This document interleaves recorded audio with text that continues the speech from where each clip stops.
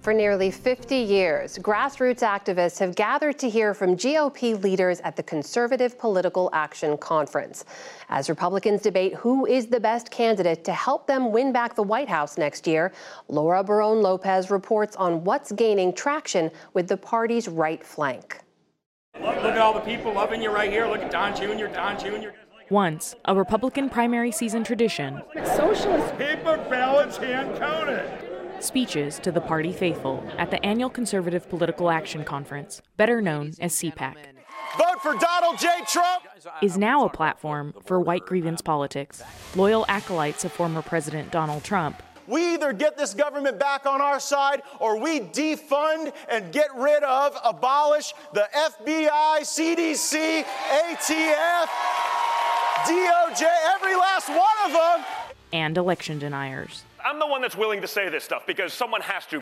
Tomorrow, Trump delivers the keynote speech to close out the conference. But he's not alone. All of the GOP's declared presidential candidates are making their case.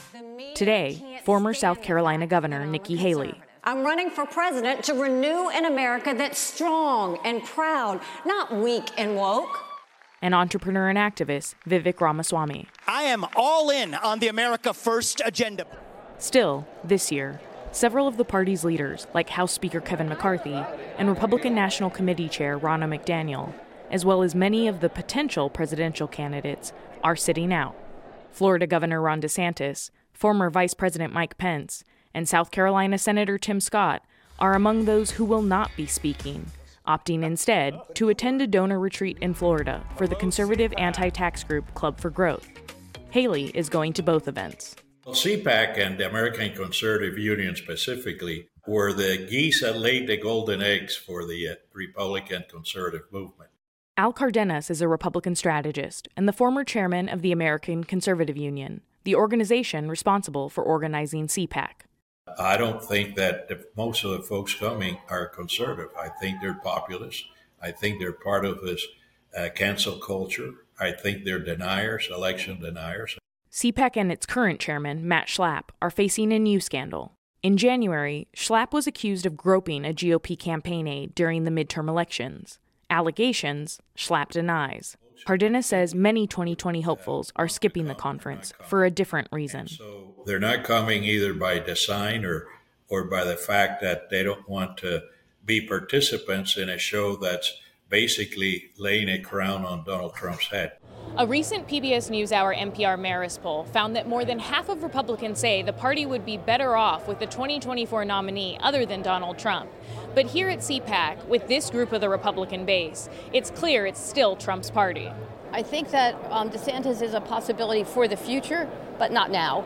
Trump deserves to finish what he started, and we need him. President Trump is the best president that this nation can have. Right now, there is not anyone that can wear his moccasins. We know that Trump was a good president, but we think DeSantis will be a good president. It's really tough. Trump has won the CPAC straw poll the last 2 years, and his influence was present again this year.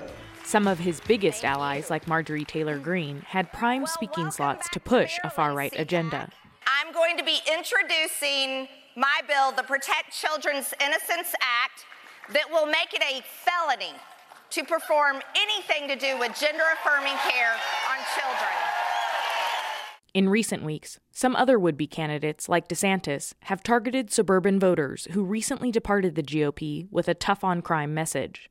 But for the audience at CPAC, the focus on anti-LGBTQ, anti-transgender, and a false belief that K-12 schools teach college-level race and ethnic studies resonated the most. There's been a lot of focus in the past couple years on some really important issues like critical race theory in classrooms and the overall content that they're teaching in schools. That stuff's important. Woke. Woke is divisive, and... What is woke? Woke? That's where I've got the critical race theory, you got all the other... woke is broad. I mean, to me, it's the critical race theory, the bathroom thing.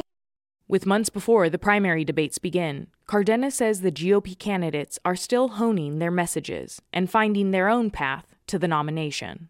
You're either going to be a pure blood,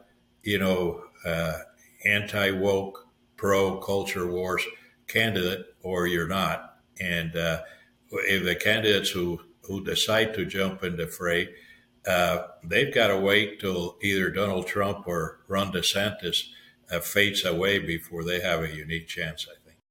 Though some have yet to officially join the race, most of the 2020 hopefuls will be traveling to the critical early state of Iowa in the coming weeks. For the PBS NewsHour, I'm Laura Barone Lopez in National Harbor, Maryland.